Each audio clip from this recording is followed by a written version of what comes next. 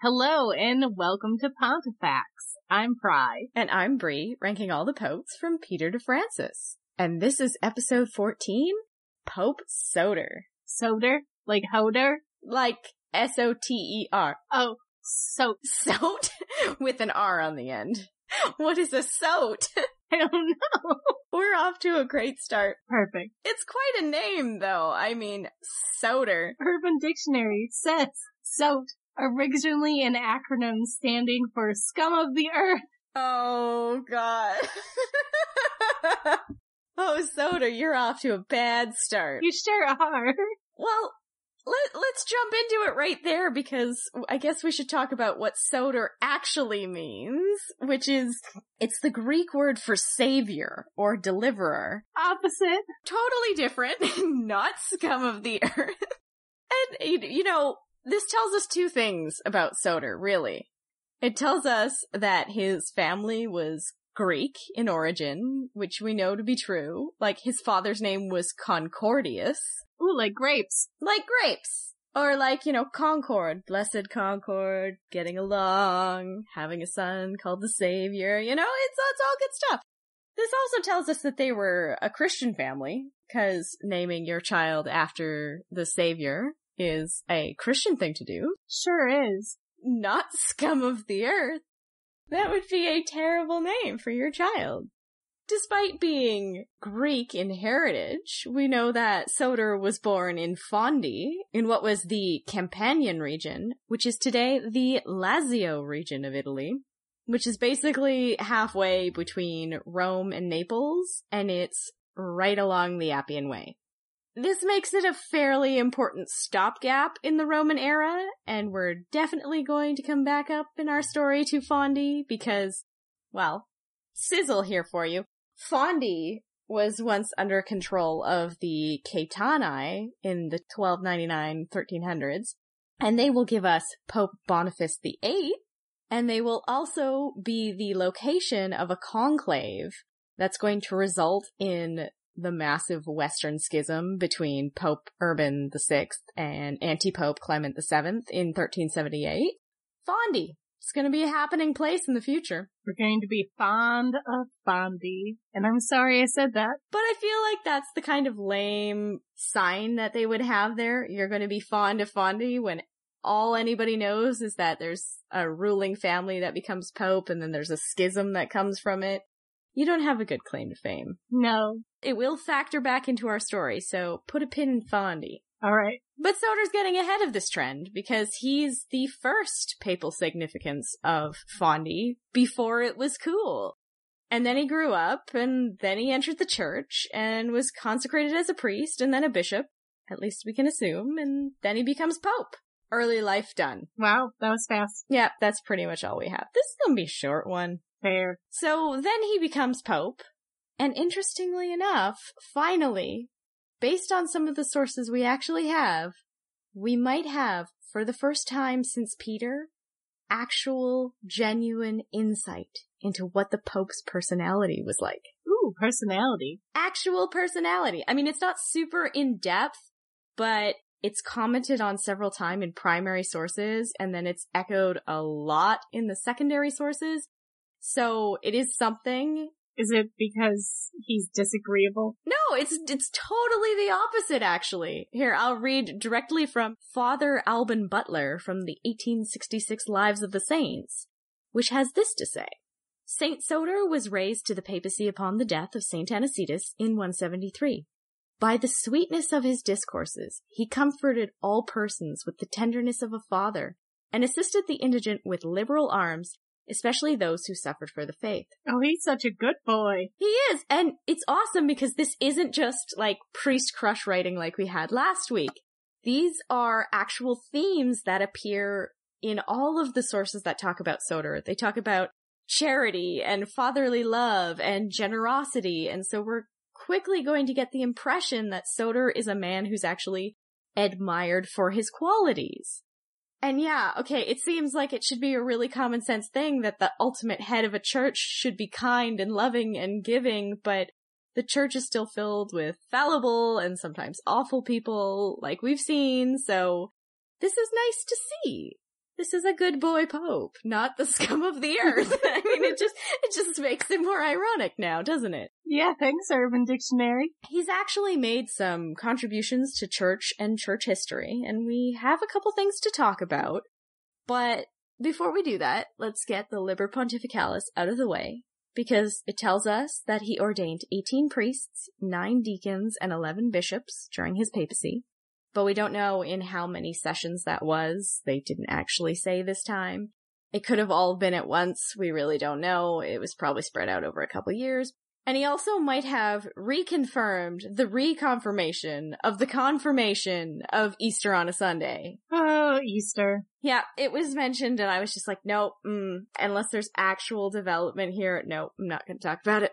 We're also told that Soter passed an ordination that forbade women from burning incense or from touching the chalice or the paten. And the Liber Pontificalis says that he ordained no monk should touch the consecrated altar cloth or offer incense in holy church. Oh. Yeah, we don't have any actual corroborating sources to any of this, but I feel like wouldn't that be covered under Sixtus's no-touchy policy? Yeah, I mean, I guess it's more specifically underlings and women now? Yeah, so it's like no touchy, especially you? Yeah. Yeah, so that's a thing. Yeah, I'm glad they changed that rule because having been an altar server for so many years, too many years. That's fantastic. We're gonna have to get your, Catholic life story on here as a bonus episode one time. What it was like with Deacon Dad. He wasn't Deacon Dad until high school, so... Fair enough. Yeah, but yeah, I was altar server and I touched all of those things. I touched them a lot. My fingers were all over them. Soter is rolling in his grave. How dare. You would have been excommunicated in the early church. I would have. For shame, Fry. For shame. But anyways, Soter.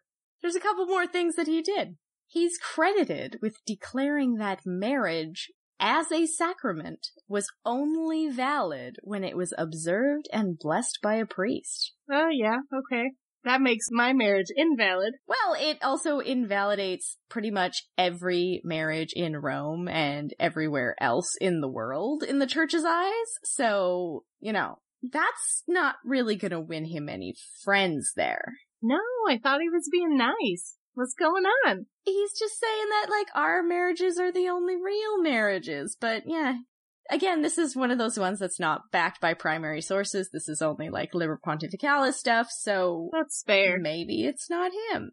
The other decree that is credited to him is that all Christians are required to attend and receive communion on Holy Thursday / Maundy Thursday, which, again, for our non-Catholics, is the Thursday before Easter. Easter. Again. And it's associated with the Last Supper and Christ's foot washing. Yeah, the foot washing. The only exception for the Christians who are now required to attend and receive communion is made for those who are in public penance. Okay. Yeah. This is an interesting insight into the early church here, seeing that public penance is already in play as a canonically legitimate act. Remember, penance is one of the 7 sacraments of the Catholic faith, along with baptism and Eucharist and confirmation, anointing the sick, holy orders, and matrimony. But it's interesting because this is an idea that goes right back to the heart of the church. I found a great article detailing public penance in the early church from Saints Cosmas and Damian Catholic Parish in Puxatawny. So we can actually be a little bit more specific here on what public penance looks like. Yeah, because 3 Hail Marys does not a public penance make. It sure does not. Penance in the early church had 3 different forms: private penance, public penance, and solemn penance, which are respectively increasing in severity. Solemn penance is the most severe, and it's for capital sins like murder, adultery, idolatry, and more. And we're going to get into much, much more detail about what kind of penance is required or not required for those kind of sins in a couple episodes. Because it is a sacrament, penance has a process. First, you must confess to a priest, who then determines the gravity of the penance required to appease God of the sin. If the sin is determined to require a public penance, then the confessor was usually to appear before a local bishop or the Presbyterian council, who would decide, again, whether the sin actually was worthy of public confession and penance, or all of that. And then with this, they would be given what's called exomologesis, which is public penitential exercises, like marking themselves with ashes, fasting, prostration, calling out for God, or genuflection, which is praying while kneeling. Yep. Okay. All of those are not quite so bad. Not quite. It's not meant to be awful, awful, awful, but it is meant to be public and for people to witness. And because of this, the public penances were usually conducted on Ash Wednesday, which explains why Soter would omit these people from Holy Communion the following day, because they'd still be doing this process and undergoing the reconciliation part of their penance, which is where they are receiving the absolution of their sin after they have to attend sermons on their commitment to not recommitting these sins. Yeah, and you can't go get communion if you're being a sinner or blah, blah, blah. Yeah. Exactly.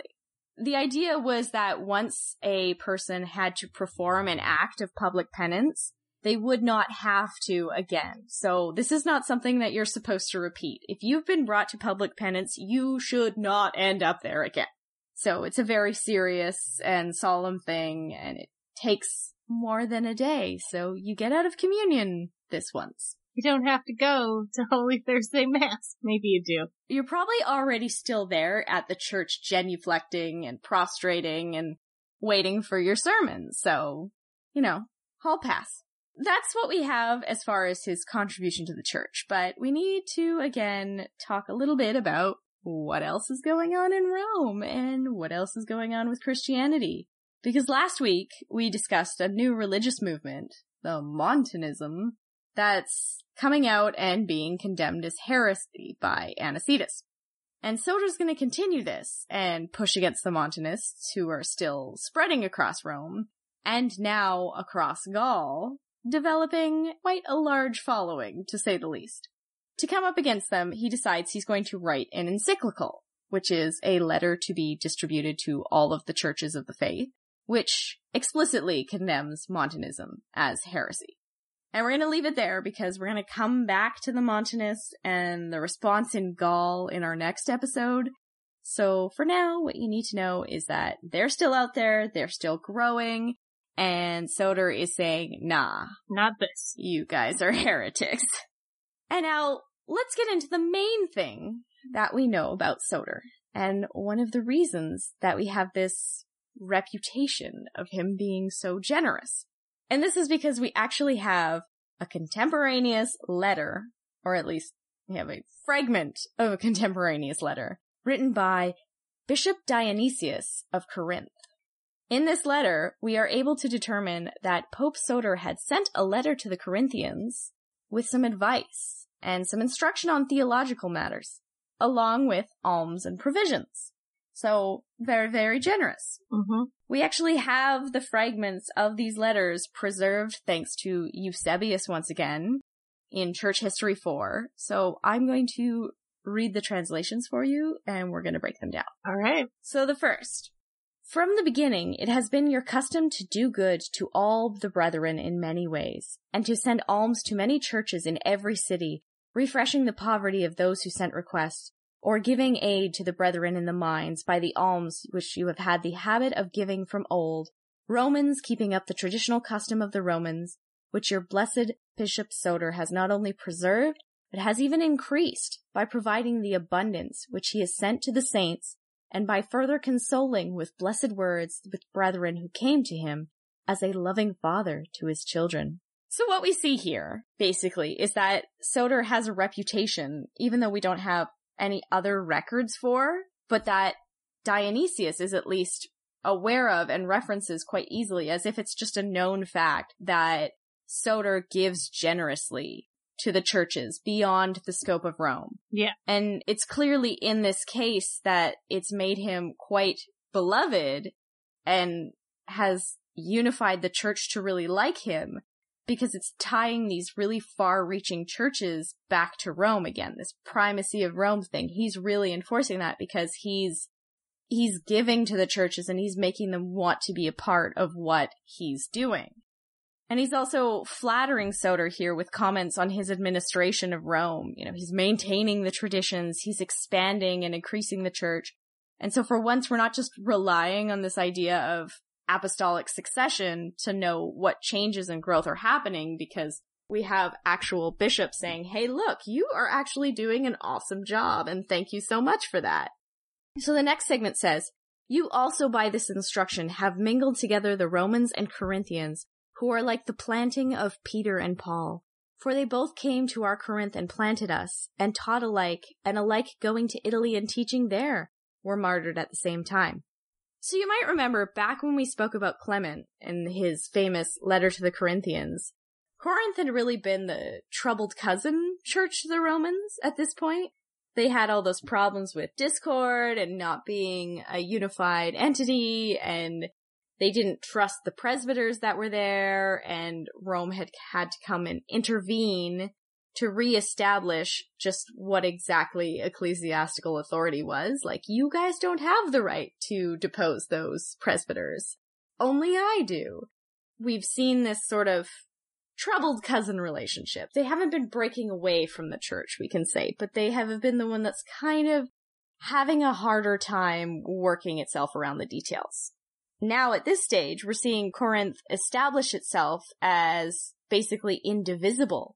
To use again this metaphor of the cousin to Rome, it's now one who's closely entwined and from the same root, i.e. Peter and Paul. They are the first of the churches. Corinth now more than ever is feeling that its relational ties to Rome is to its benefit, and that they have this stronger bond within the church, which is a reflective of this idea that, again, Soter is building a stronger, cohesive church overall. So this is a good time. Yeah, he's got Corinth back under, and everything seems to be going smooth. Yeah, and they're getting alms, and they're getting some help from Soter, so they're not, trying to fight within themselves as much anymore. That's pretty cool. It's good. The last segment says, today, therefore, we have kept the Holy Lord's Day, on which we have read your letter, which shall always have to read and be admonished, even as the former letter which was written to us by the ministry of Clement. So this is pretty huge. They are putting Soter's letter pretty much on par with Pope Clement's letter to the Corinthians. Yeah, and that was pretty important. And that was like almost 8 popes ago that this letter was written, and it's still being read out in the churches in Corinth. So they are holding it up to this par of something that basically is a legacy item now as canon to the church. So very, very significant. And this is showing a really strong level of respect and reverence that Soter's position as pope is now currently carrying. Again, Rome is now without question the highest authority in the church, and to receive a letter and alms directly from the pope is something worth being excited about and sharing with the whole congregation. Again, we are seeing the office of pope actually become something. And the reverence of this letter is likely also why it was preserved and commented on so much in the sources. So in hindsight, it's pretty great. Something was preserved because of its value, and now we can access it even to today. So, as a historian, well done, Soter. Woohoo! Hooray! Hooray! Huzzah! Alright, so that's pretty much all that we have on Soter. So, let's deal with his death.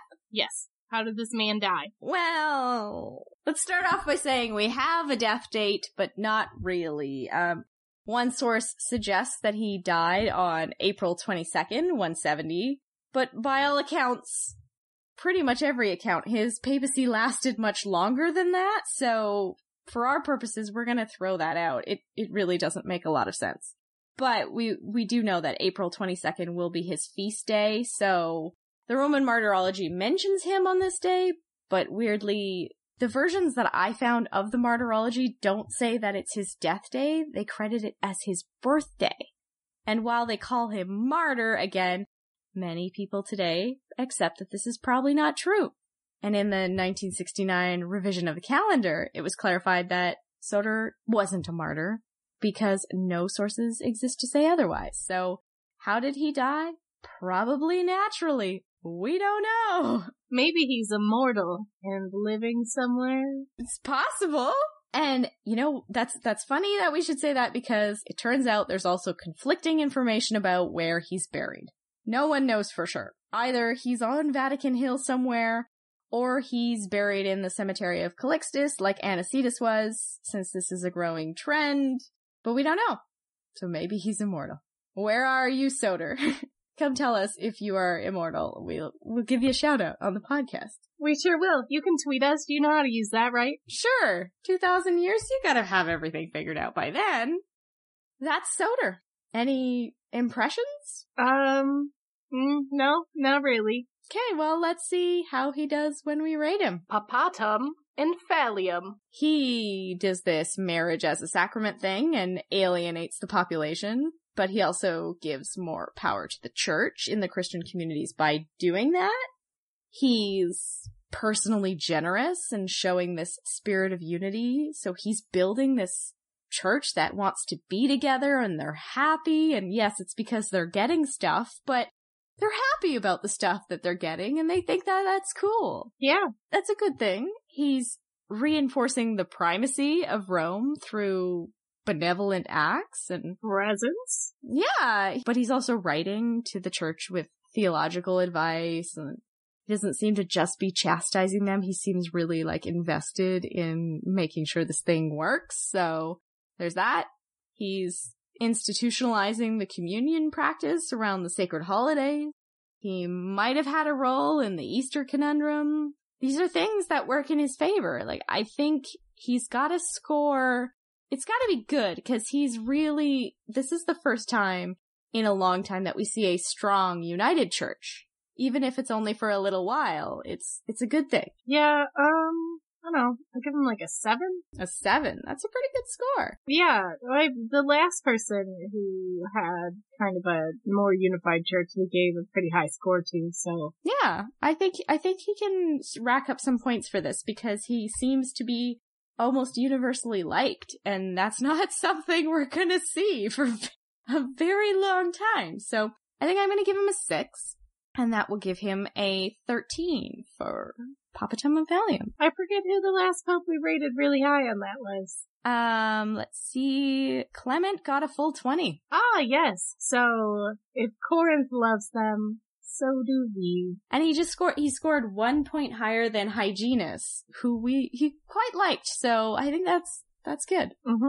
That seems to be on par. We're gonna eventually get really consistent with our scoring, so. We're trying.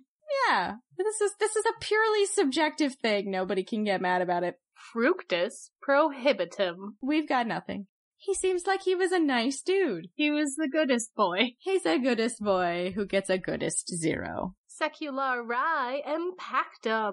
I think there is one thing that stands out here. I don't know if it's going to earn him any points because it's not a good thing, but he's invalidating everyone's marriages. So that's affecting the secular population. I mean, is it really? If they care, because they're not Christians. I mean, some of them might care. Some of the people who are already Christian who are oh no, now I have to get married again. Tragic. One, I could see it being if a Christian turns to some Roman married couple on the street and goes, your marriage isn't valid. I could see them being what crawled up your butt and died? I just... They might not be too happy about that. That might alienate people who felt okay about the Christians and are now being told you're not valid. That's not a way to win friends. You don't tell people they're not valid. That's not cool. Yeah, so, I mean, it's an impact. It's not a good one. So, if he had more impact on the secular world, I'd give him positive points and then I'd take a couple away for that. But I think it's gotta be 0. Yeah.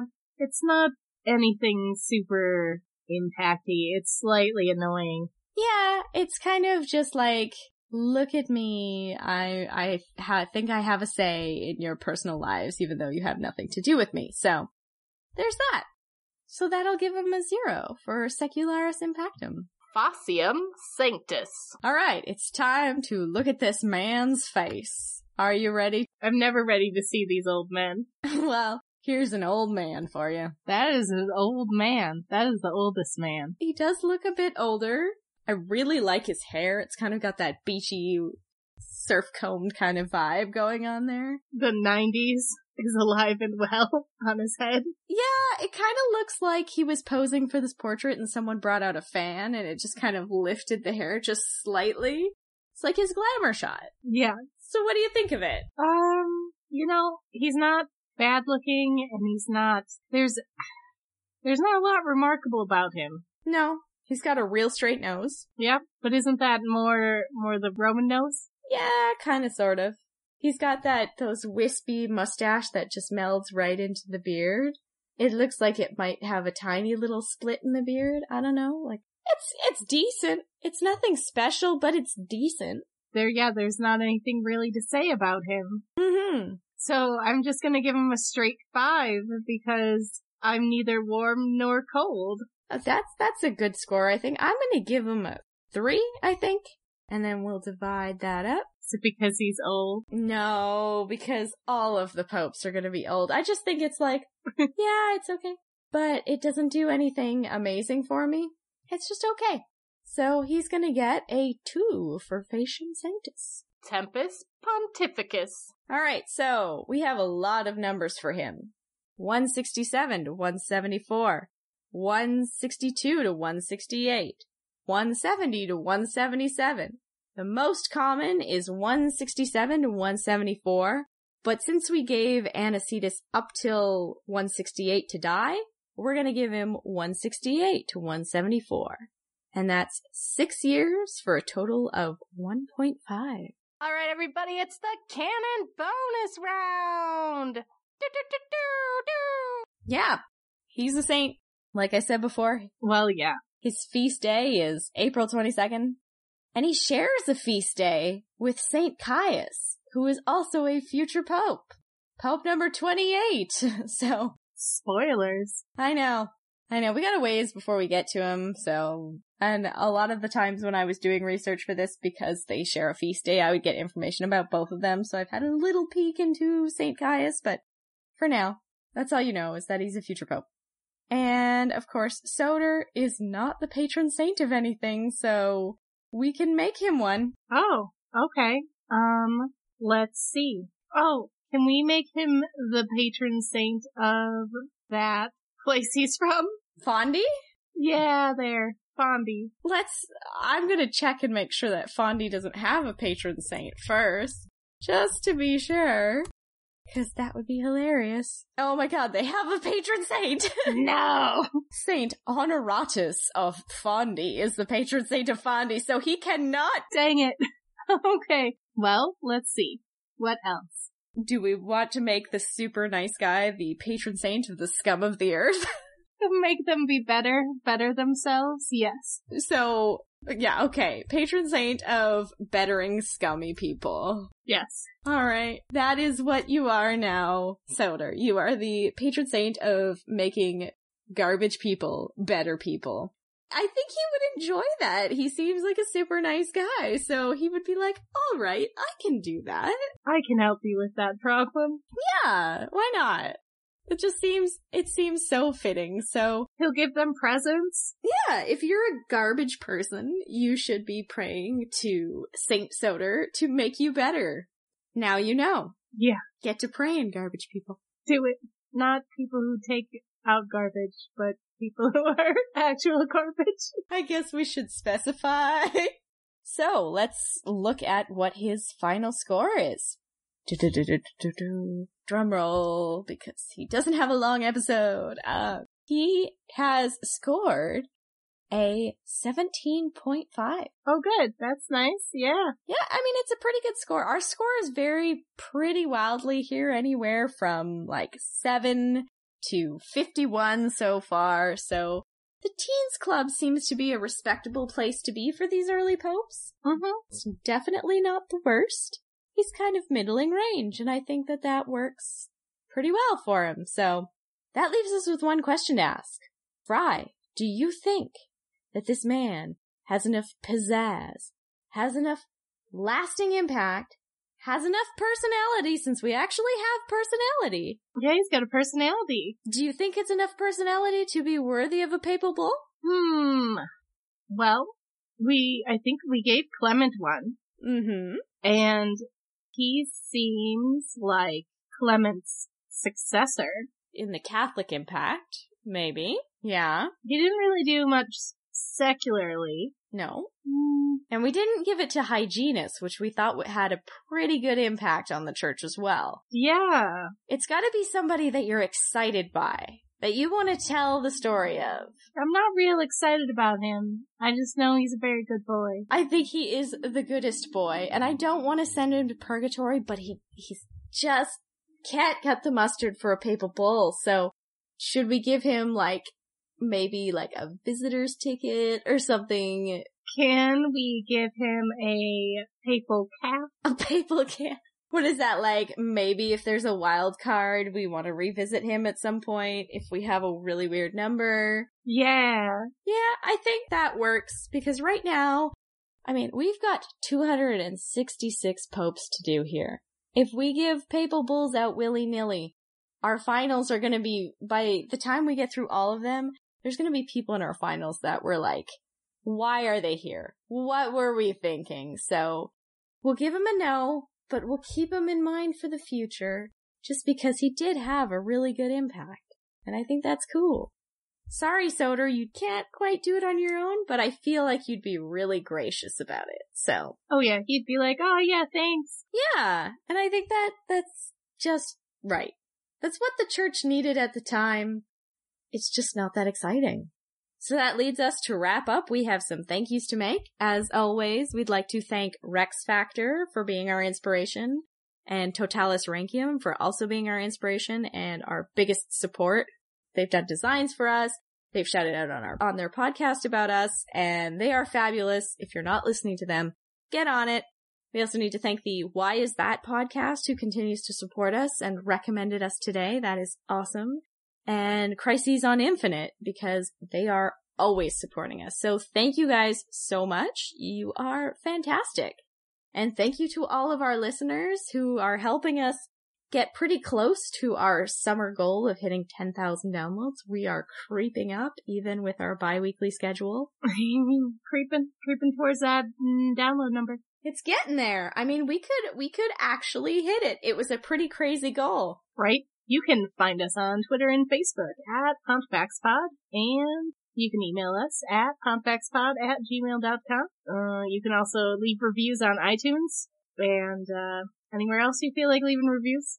Facebook has reviews too. Podknife, Podchaser, all of those places have reviews. They sure do. And that would be great. Thank you, and goodbye. Bye!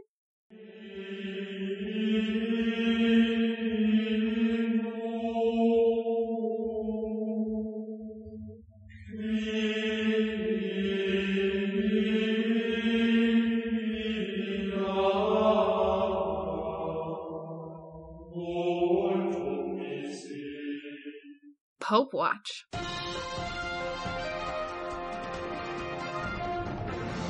On August 20th of this year, 2018, Pope Francis has issued a letter in response to the Pennsylvania sex abuse report. Now, this is a good time to at least briefly touch on how we're going to handle this topic of sex abuse in the Catholic Church, at least for Pope Watch.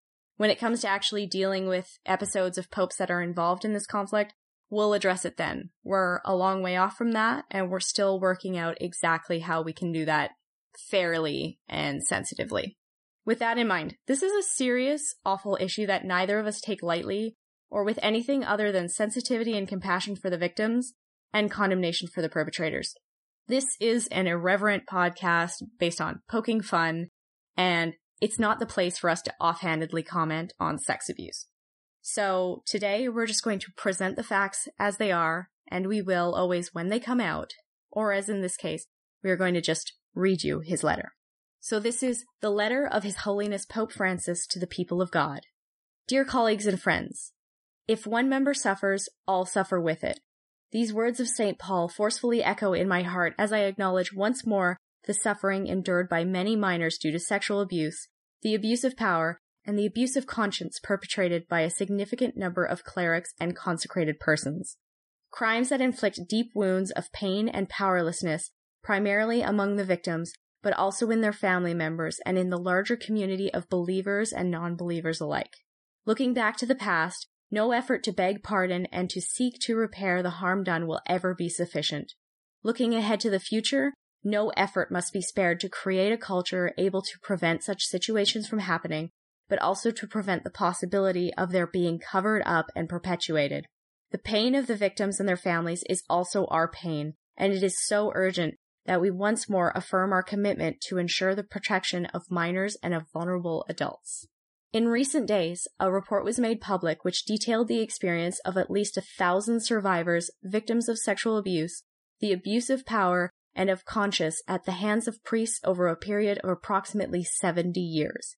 Even though it can be said that most of these cases belong to the past, nonetheless, as time goes on, we have come to know the pain of many of the victims. We have realized that these wounds never disappear and that they require us to forcefully condemn those atrocities and join forces in uprooting this culture of death. These wounds never go away. This heart-wrenching pain of the victims, which cries out to heaven, was long ignored, kept quiet, or silenced. But their outcry was more powerful than all the measures meant to silence it, or sought even to resolve it by decisions that increased its gravity, falling into complicity. The Lord heard that cry and once again showed us on what side he stands. Mary's song is not mistaken and continues quietly to echo throughout history. For the Lord remembers the promise he made to our fathers. He has scattered the proud in their conceit. He has cast down the mighty from their thrones and lifted up the lowly. He has filled the hungry with good things, and the rich he has sent away empty. We feel the shame when we realize that our style of life has denied and continues to deny the words we recite. With shame and repentance, we acknowledge as an ecclesial community that we were not where we should have been, that we did not act in a timely manner.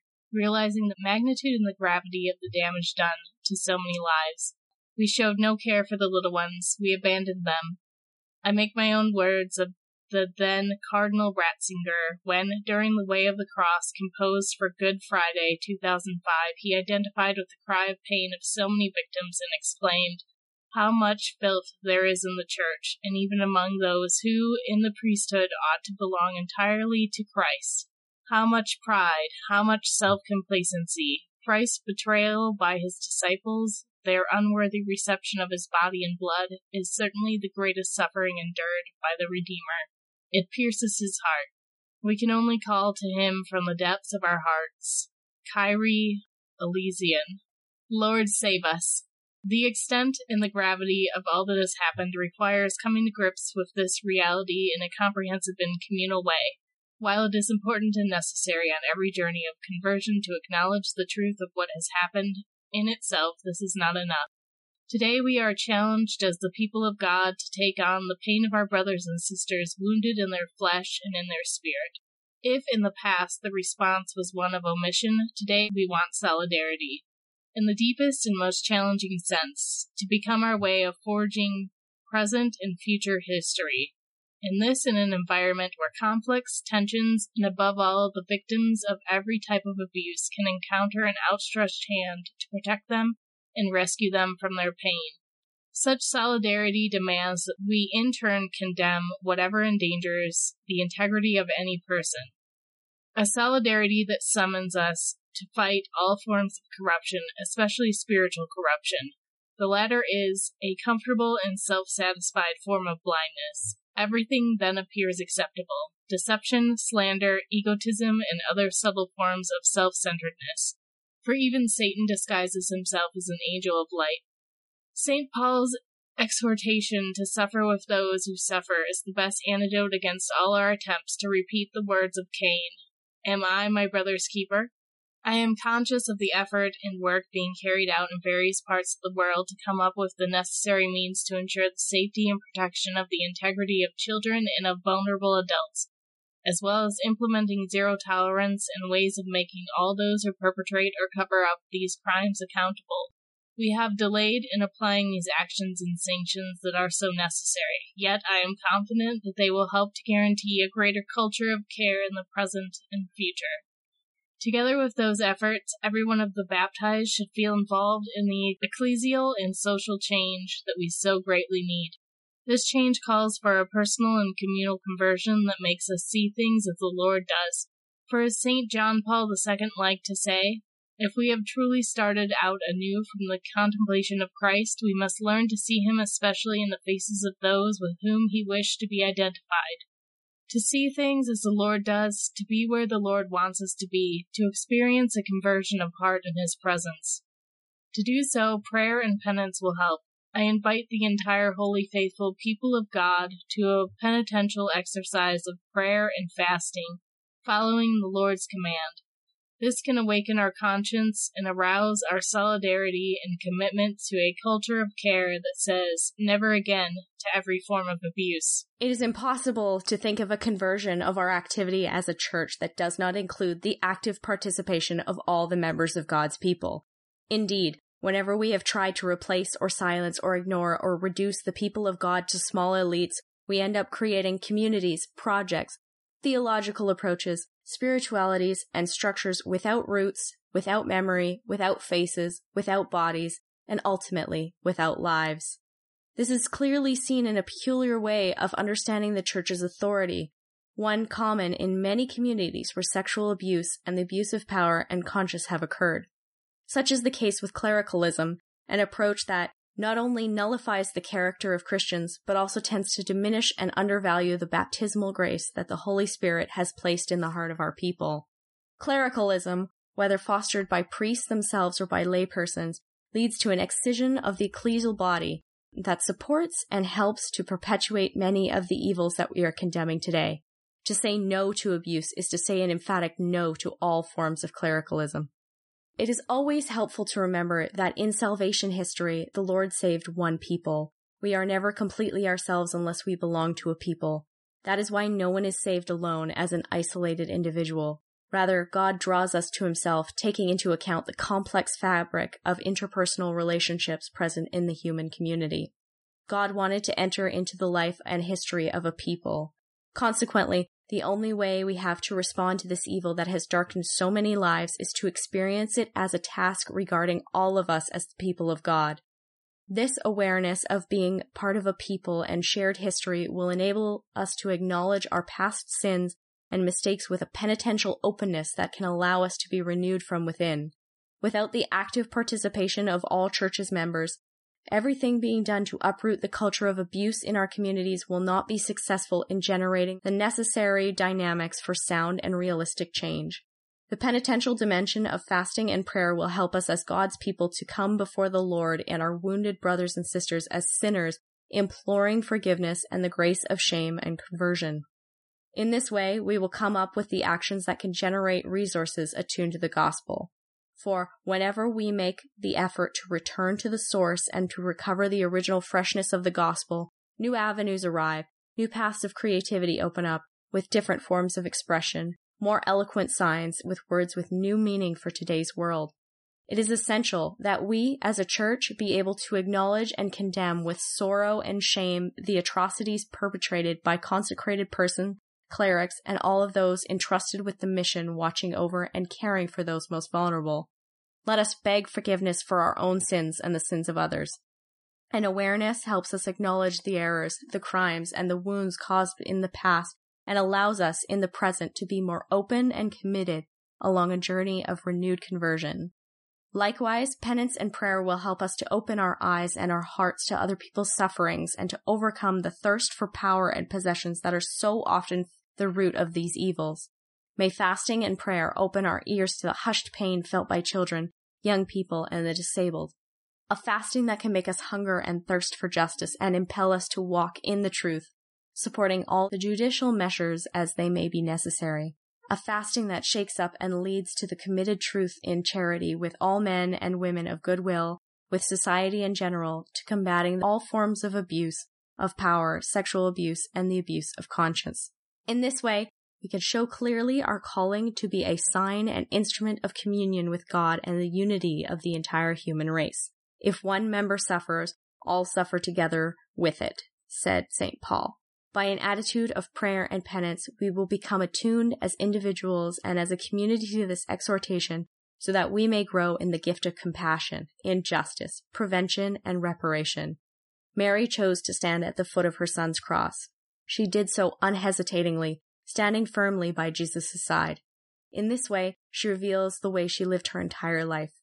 When we experience the desolation caused by these ecclesial wounds, we will do well, with Mary, to insist upon more prayer, seeking to grow all the more in love and fidelity to the Church. She, the first of the disciples, teaches all of us disciples how we are to halt before the sufferings of the innocent without excuses or cowardice. To look to Mary is to discover the model of a true follower of Christ.